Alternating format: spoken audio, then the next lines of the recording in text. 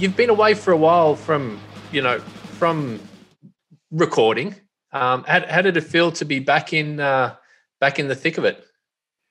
Yeah, really good. I mean, it's probably surprised me really because, like I say, my whole life obviously was in creating Judas Priest and traversing the evolution of music as we know it today. I think when we first started, people used to call us a progressive blues band, in the 60s. But obviously that went on to rock and heavy rock and hard rock and heavy metal. So, but yeah, doing this was like a real big freshness to me because obviously I'd stepped out of the family fold, and it was kind of a bit weird. It was like a kid going out into the world on his own and leaving mom and dad behind, I think. It was like, you're on your own now, son. So, and then I realized it wasn't that difficult and it was, enjoyable and easy to do. I mean, also during all this time and the time you've since you left Judas Priest and all that, have you still constantly been playing, so to speak, for yourself, by yourself? Yeah, straight away when I quit the band, I went into production for some people I knew, but obviously they're related to Yngwie, and so I did the Mick Savino album, who was Blackmore's Night and Yngwie's bass player. I was asked to do that, so I did rearranging the music and producing the record. It sounded good. It was a good record, really. The band didn't go on to do exceptionally well, sadly, but it was good. So I did that, and obviously I did some re-recording. I did some special guesting. I did some producing. Wrote a song for a band. But all the time I thought at some point, if I had the inclination, there would be an opportunity to step back into Judas Priest, but that situation just seemed to get worse and worse. So,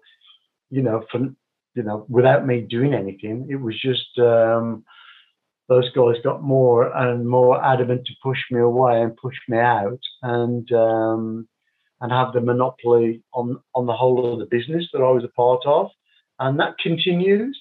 So, they're happy. The door's permanently closed. I did write to them at least a few times, and so I just decided to Christmas 2019 sit down and say, okay, let me check out my songwriting skills. And so I shut myself away for January 2020, and then I got some good demos, for the whole thing, and I was very confident then to put a band together. And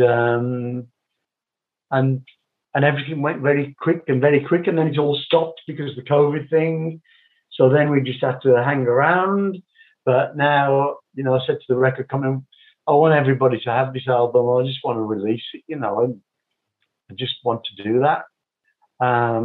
We did have some shows booked last year, and this year some very good shows, but they all got cancelled. So hopefully next year will be our year to get out there and do a world tour.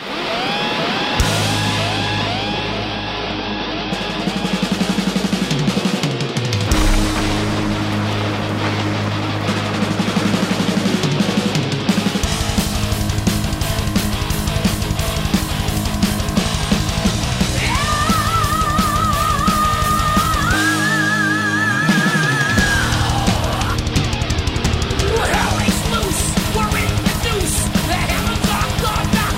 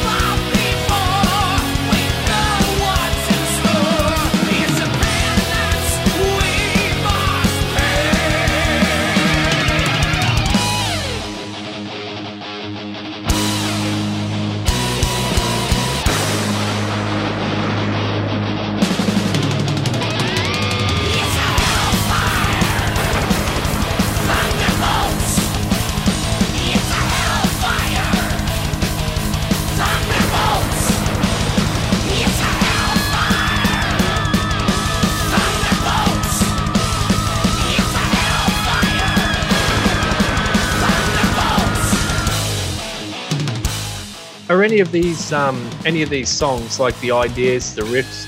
What's the oldest of these? Have you been hanging on to these for a few years?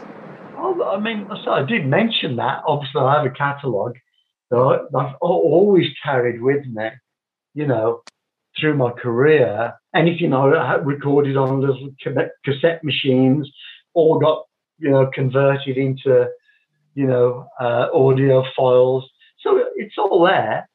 And obviously, I was starting a new project. So the first thing I did was check out to see what I had in the archives. And there's a couple of pieces that I'd probably presented to Judas Priest, but obviously that was always a collaboration and often a compromise. So, but obviously I always thought the ideas were good. So, you know, I love the idea of carrying some antiquity forward with me. That gives me a great kind of secure feeling, you know, because I love obviously classic metal and it's not the easiest thing to write like you're in 1970 because you're not. Yeah. When you're in 1970, you write like that, you know. So if you can get a few bits and pieces to bring forward, that's good. And then that does encourage you to get into that mindset as well, I think, you know, if you want to write some really classic stuff, you know. But 95% of it was just pretty new stuff, you know, which was great. But obviously, I had a lot of emotions and a lot of sentiments and a lot of things to express, you know, in the music. And I think that's why it made it quite easy, because I was looking at the lyrics and the melody lines, because I was on my own, you know, in the UK. I just kind of got on with it and developed it as much as I possibly could.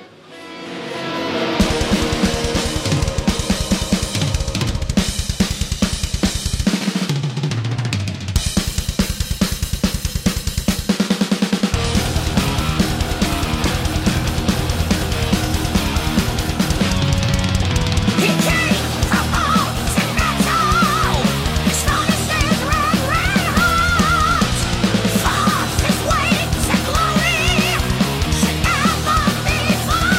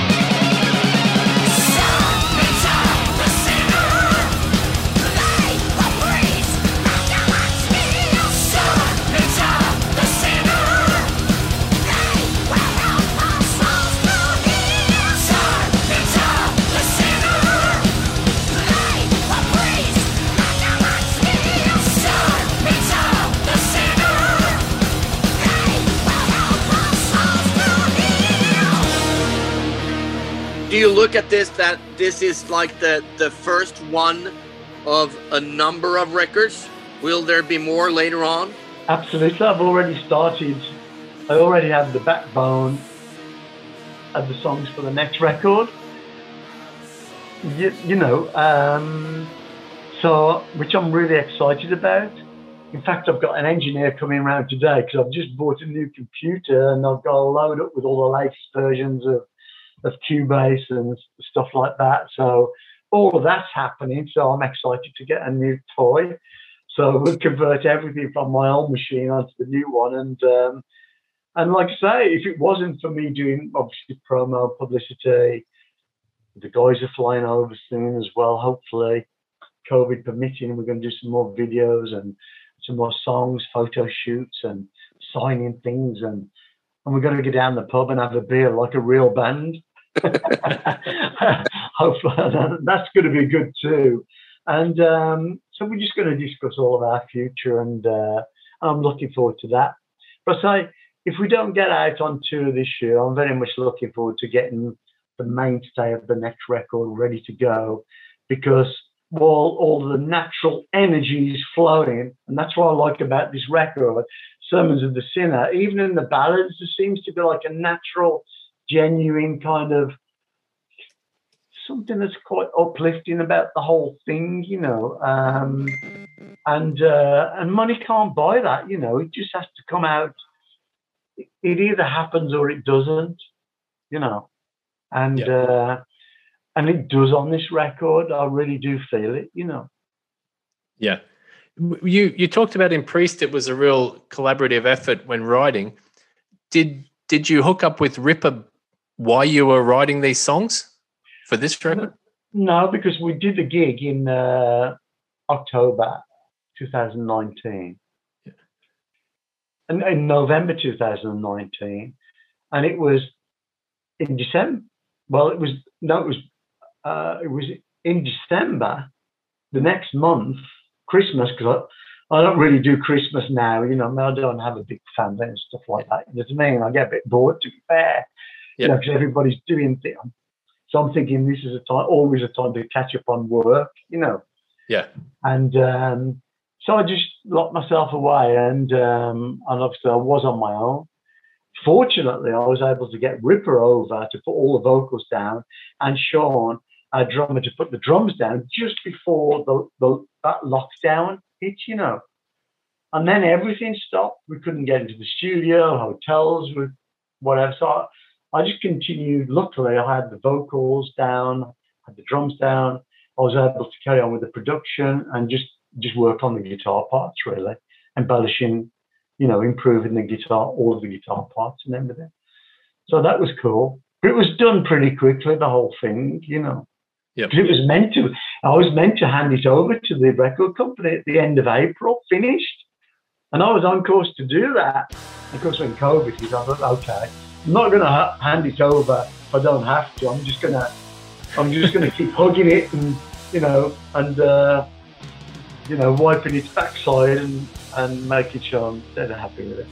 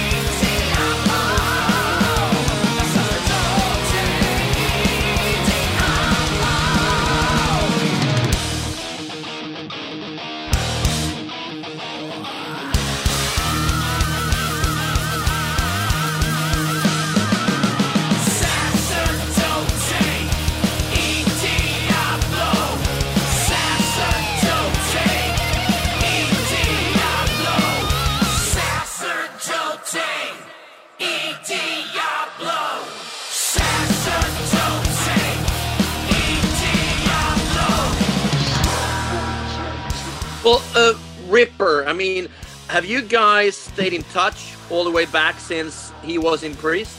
Yeah, we do. When Ripper was coming to America, to the US, to the UK, with his bands, you know, who would tour, Disciples of Dio, and then the one tour I saw, which was incredible, Ripper played the whole of the Jugulator album. I think it was amazing. His voice was incredible. So so that was a real treat. And of course, I think we re-recorded Beyond the Realms of Death with Les and Paul Crook. We did that as well. So yeah, we've always kept our friendship, you know.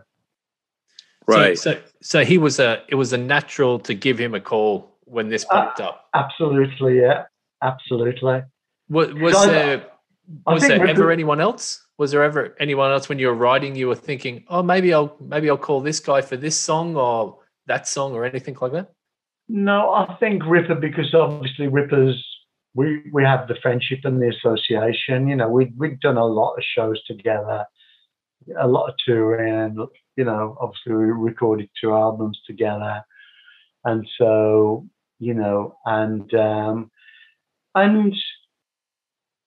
if I was perfectly honest, as I said before, you know, I was really disappointed when Les couldn't make it, because I really wanted to put, you know, something, like I say, I'm the type of person I like, if I could live in an old house that's centuries old, I prefer to do that.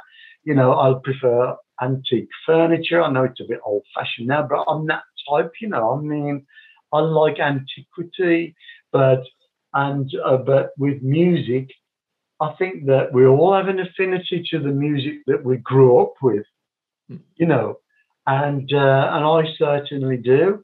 And so just to be able to relive a part of your past with old friends is a nice feeling and comforting, you know.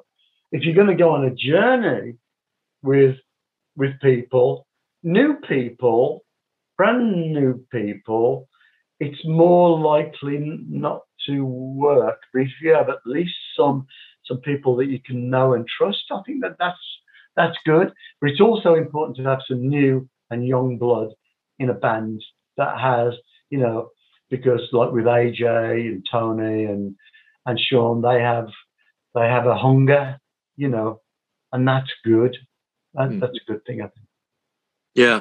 I was thinking, I mean, going back to when you started out playing, when you were a kid, who were the guitar players that you kind of looked to, and who inspired you, and who did you think were the great guitar players when you were a kid? Well, for me, Hendrix was just, and even now he's unsurpassed, you know, as an artist and performer and a music and a guitar player. He's unsurpassed. What he had was just incredible, you know. So, you know, just the natural ability to improvise and feel and everything about it. But obviously, when I first saw him in 1967, it did change my life, you know, the way I saw and listened to music forever and a day. I mean, he was a massive, and he was the first one to really, well, I heard an abundance of a music that wasn't available to me, and that was not knowing it then, but it was what we call heavy metal today. I mean, songs like Purple Haze and Foxy Lady, those riffs and the music and the edginess and the ferociousness of Hendrix on the guitar when he wanted to do, you know, was fantastic. Did you ever see him live? Yeah. Yep.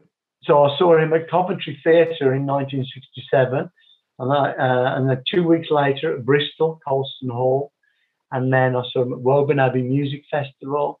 I saw both the concerts at the Royal Albert Hall, and I think I saw him 6 times altogether. You only ever hear about people.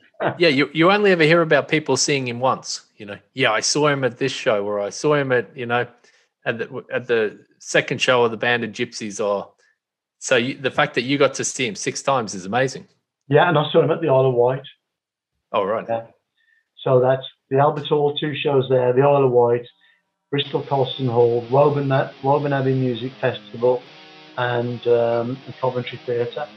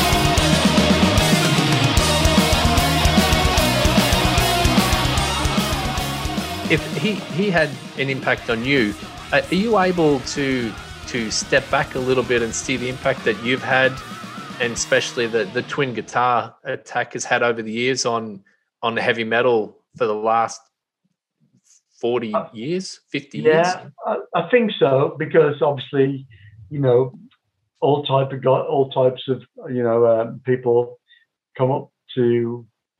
have come up to us in the past, you know, and said that, you know, some people you wouldn't expect, you know, like the Slipknot guys saying, oh yeah, you know, you're my big inspiration, you know, when I started, you know, and you get, you know, everybody from everybody, you know, saying that.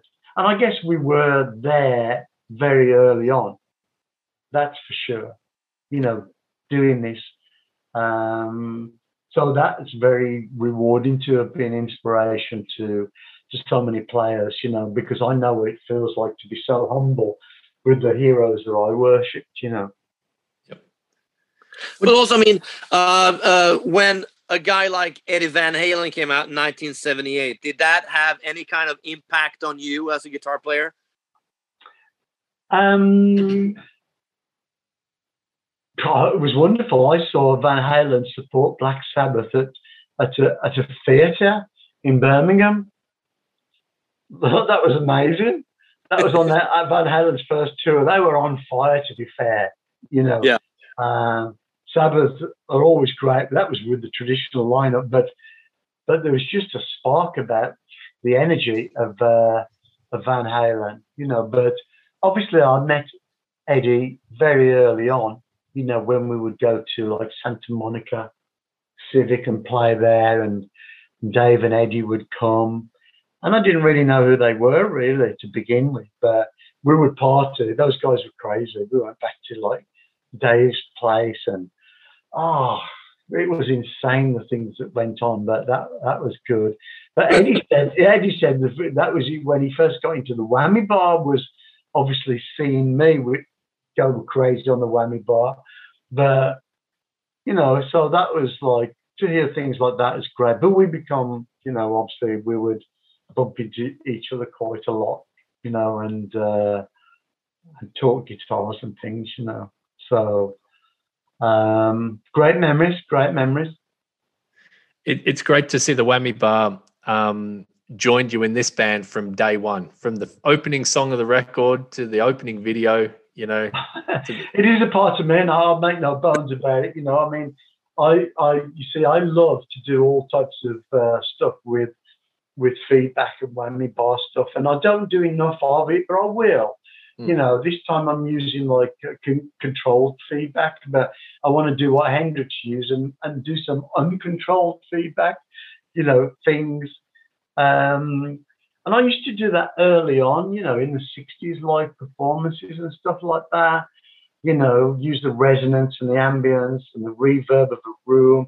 I used to move about so I could have this relationship with connect to my amps via the feedback, you know, and I used to play with that a lot, you know. Hendrix used to do that a lot, you know, and when it worked, it was magic. You know, when it didn't work, it wasn't so good. But, you know, it's from night to night, and that's the elements of live improvised performances, and I miss that, you know, and that's what I'm going to get more into doing, you know. I could have let rip a lot more on this record, but the studios, you see, being closed, you know, that's what I wanted to do. I wanted to be able to set up in a live theatre or live rooms and to do that, but I'm going to do it on the next record. Yep. Nice. This record, I did do some of it in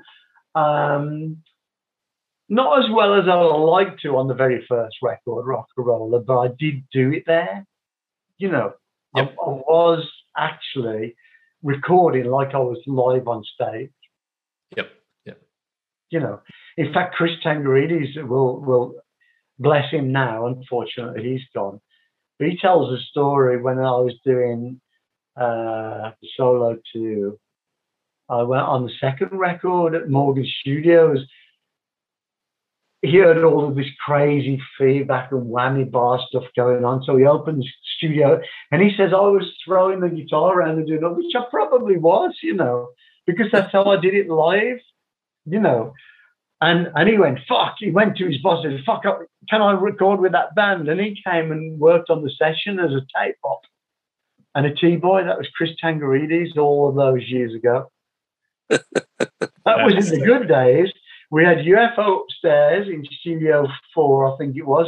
Sabbath were over the road in Studio 2. I think we were in Studio 1, you know. So that was, you know, that was good. that was in those days. It was fun just to walk around the studios and bump into people.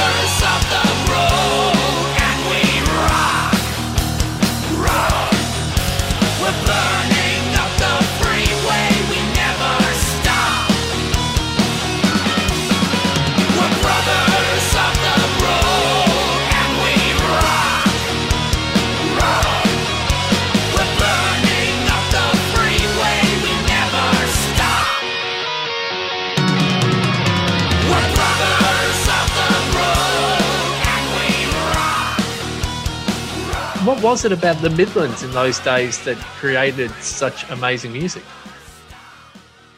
I don't know. I know that I was there. Like I say, my story is that, like I say, I grew up, and I think it's an interesting story, and that's what the song Hellfire Thunderbolt is about. One of the songs is about this, is like, where did metal come from? How did it? Because it wasn't there for centuries and centuries, and possibly it will disappear in the future. We don't know. But for like these magical decades, I know in the early 60s it wasn't there. We didn't have a music for like working class white kids, very poor kids like me, you know what I mean? We were set to be like criminals and things like that, you know, juvenile delinquents, which I was, but music was my salvation. You know, I found music, but it was hard for me. So my sisters had Elvis and Cliff Richard and the Beach Boys and stuff like that. So, but then I found blues music, which was okay. And I liked that. I'm talking about the black blues artists. And I used to go and see them, you know, Freddie King, Albert King, Sonny Terry Brown and McGee, whoever I could. As a young kid, being, you know, 14 and 15 years old, I used to get on trains and I just used to go, and I didn't have money, but I used to go anywhere I could to see a black blues artist.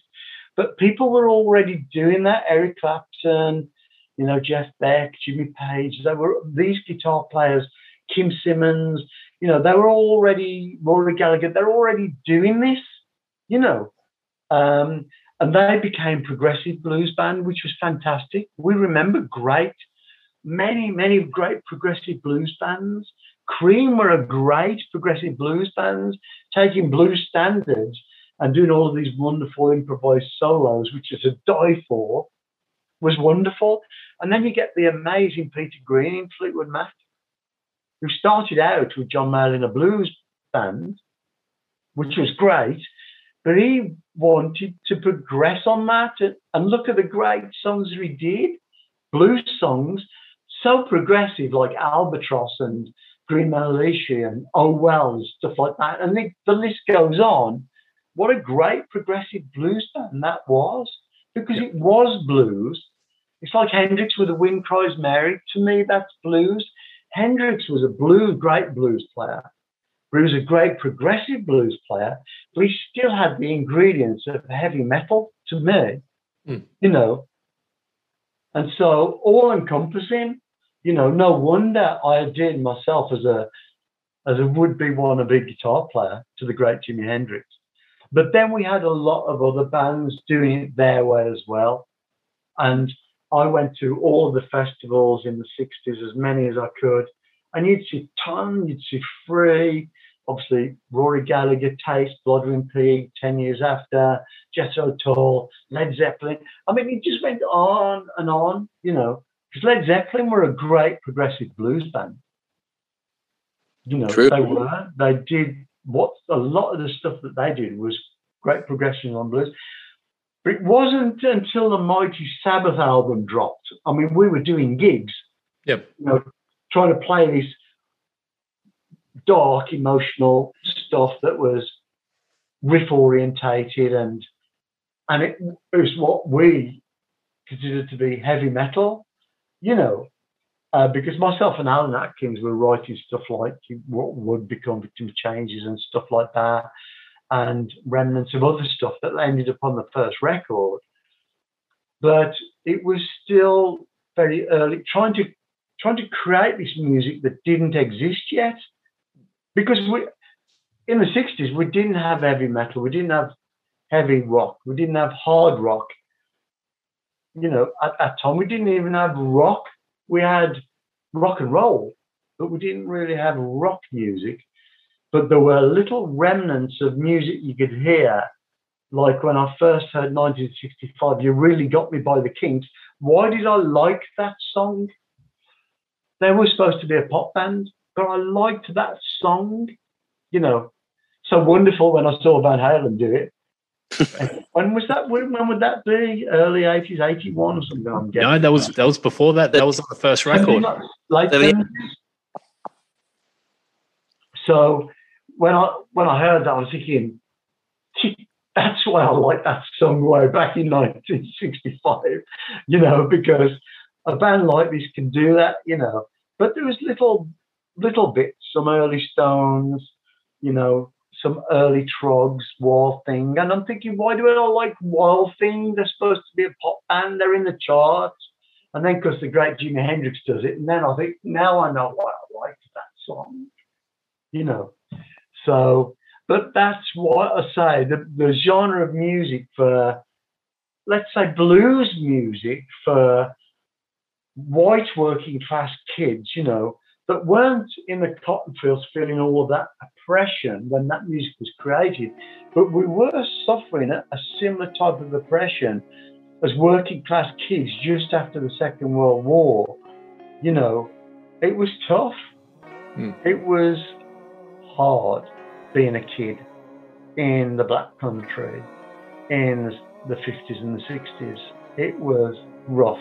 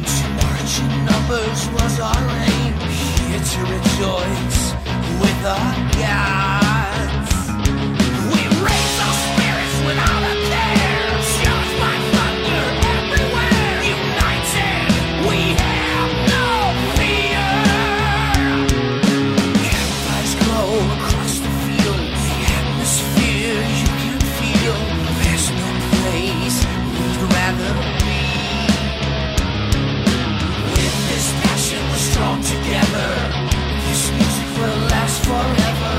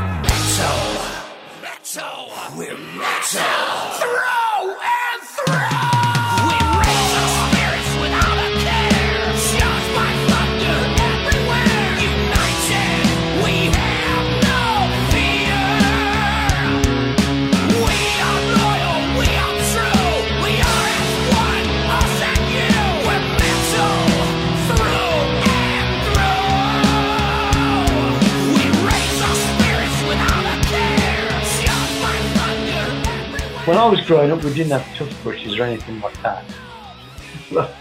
That wasn't for our class. Working class people didn't have toothbrushes, and so I mean, it's unheard of. You wouldn't. Nobody had toothbrushes. It was so inevitably we had a hard time growing up with, you know, looking after our teeth and things. But it wasn't just that. It was a lot of things that we didn't have. You know, it was it really was. It really was your salvation. Music really was your salvation. It was. I was going down a rough road, you know, of things, you know, stealing and doing things at school. School was a bad place for me to be, because I was what was considered to be a scruff at school. They called the kids a scruff. Yep. If you were a scruff, it meant usually you didn't look like the other kids or act like the other kids. You weren't dressed like the other kids. You didn't have a proper school uniform, you know. You didn't have a leather satchel, you know. It was all generic stuff, you know. And lots of people were scared of scruffy kids because we were rough kids, you know.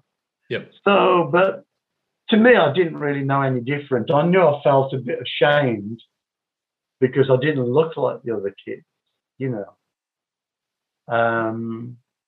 But like, for example, if you're in a class on a Monday morning of 30 kids or more, we had a thing where if you were a scruff and your parents didn't have jobs, you could stay free school dinners. So you had one meal a day, and there was 2 or 3 kids, scruffs, in the class. You put your hands up to stay free school dinners. All of the other kids paid for their dinners. All right. So it's that type of upbringing, you know. It was, so you go, you're heading for crime and stuff like that. But like I say, music saved me because I bought a guitar. You know, I don't know how I managed to buy it, but I did for £10. And I started to try to learn to play it. But pop music was for happy kids and kids that had everything that they wanted in life, you know. Yep. So we didn't have the music that had the grit and everything, you know, and the emotions that we felt, you know. So the blues thing was a big help, to be fair. It was a big thing. It helped us get from this place to where we wanted to go, you know. Yep. And then slowly and surely we were doing things. And then you had other bands like the Scorpions, for example, you know, UFO, and a lot of other bands, you know. You still wanted more metal, but it was all good, and it was getting to a place, you know. Obviously, when I introduced all the guys into the band, it was all a collaboration. If I'd have had it all my way, it probably would have all been a lot more darker and heavier, maybe, you know. But the collaboration was good. It was good to tone it down a bit, made it more accessible. And then eventually we had a big, massive, the boundaries of what we created in what we like to call heavy metal, really classic metal, was from everything from, example I give you, let's say from Blood Red Skies to Living After Midnight. And there's a massive amount in between. And that's good because the folds became very big. You know, people probably will use Judas Priest as a benchmark, thinking if Judas Priest played, it must be heavy metal. So, you know, it helps a lot to get a lot, to popularize really, you know, the genre of metal, because it was hard in the beginning. You know, people looked to other types of rock music that was happening, you know. For everything from the West Coast music that had validity, not for me, but obviously people like, you know, the James Grant Gang, Grateful Dead, and, you know, all of those bands that was happening over there. Not my ideal, but a lot of British people were turning to that West Coast style of music and those bands. There was a lot of people that liked all of that type of thing, you know, and that went on, you know, from Molly Hatchet to loads of bands, you know, like the American interpretation of what was becoming rock music. But for me, I was always kind of the UK end, really. Yeah. And then it was great, fantastic to see through the wonderful decades, the 70s, the 80s, you know, and to see bands from other European countries, lots of them coming out, you know, with some really great bands also. Someone's ripping hearts out, terrifying scream, having your worst nightmare in a dream.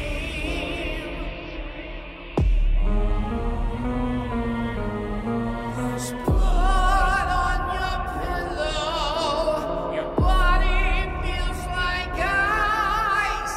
You never thought you'd be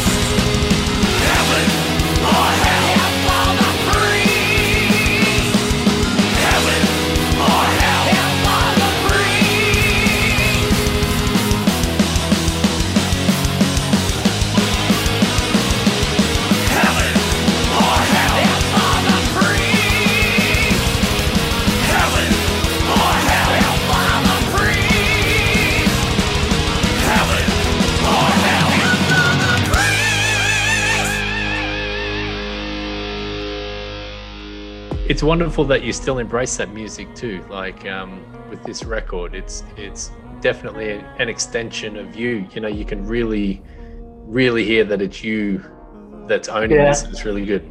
That's like me. The way I naturally look first thing in the morning. It's just totally honest, and you know the album is just.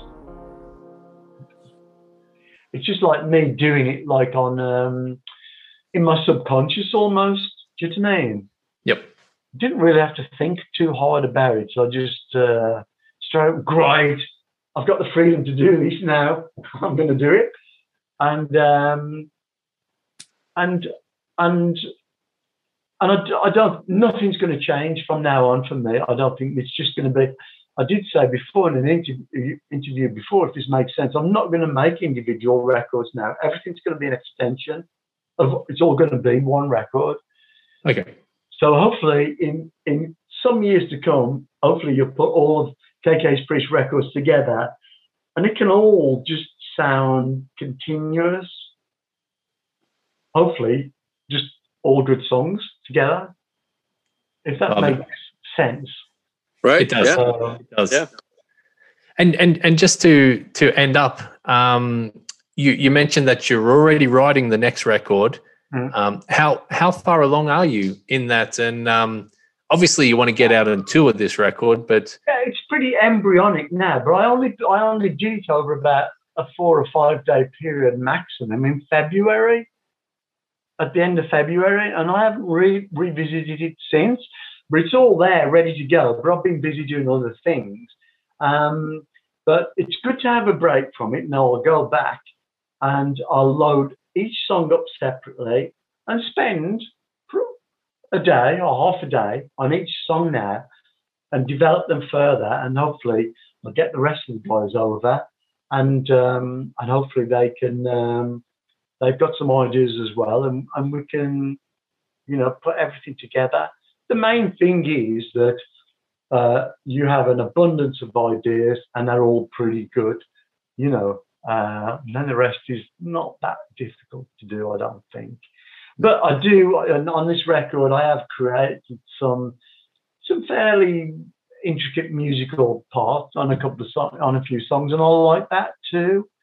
And I'd like to do more of that, you know, where we have, because it's kind of, that is a part of the way people used to do it in the old days, you know. Yep. You'd have nice, lengthy instrumental interpretations, you know, a nice variety of ideas, and then you come back to the main body of the song, and I like that, you know, not on all songs, but just sometimes I like that kind of. I think it just shows that it's just what bands used to do with improvised sections when you used to see them in the old days, and I used to do that too. Yeah, used to do that too. You know, and maybe we'll do something that's completely improvised. I would like to do it live on stage. You know, if we do a song and we do an improvised section, but it's not. It's in the middle of the song, maybe. Yeah, I like to do that. It's dangerous, but that's what's exciting about live performance, isn't it? Yeah, yeah. Do you know what I mean? Like we used to do, like a guitar solo, for example. I would just do that at random. You know, just tell the band to be quiet and do a guitar solo. And we used to do that, you know, and I just have some fun with it, really. Yeah, it's so great to hear you so excited about it. Yeah, but the main thing is I'm not going to cut myself from the past completely. I want to take all of that legacy and that history in my life into the future with me, with some. Do you know what I mean? Well, it's you, and it's for us. It's you as well. You're that. Because the thing is, I think if we're all completely honest, this music that I love and I'm beholden to, when I enjoyed it, you know, massively at the most, the 70s and the 80s was pretty much the pinnacle of classic and true metal, really, as we know it, where it was there in an abundance and everything was good. The feel factor. I mean, every sort of day almost a new star band would come along, and create great records. So it'd be great to see those days come back. Yeah. And hopefully we will. Once the pandemic's out of the way, let's try and head that way. Absolutely. Excellent. Excellent. KK, thank you so much. It's been a pleasure talking to you. Thanks a lot, guys. Lovely to meet you, and certainly see you in Sweden. Yes. Absolutely. And Sure. congratulations on the record. Record's great. Yeah, don't forget us for Sweden Rock, and we want to play Gothenburg Absolutely. as well, of course. And please let me play the Globe again one more time before it's all over. Wonderful venue that is. That was fantastic to play there. So Yeah, I can Yeah. remember when you played there, actually. It was quite a while ago. But Yeah. I know it was a good turnout. I know that a lot of people, so that was good. So Absolutely. we'll see you all there again Cool. soon. Absolutely. Thank you, mate. Thank you, guys. Lovely Take to care. meet you. Take care. Bye-bye. See you later. Bye.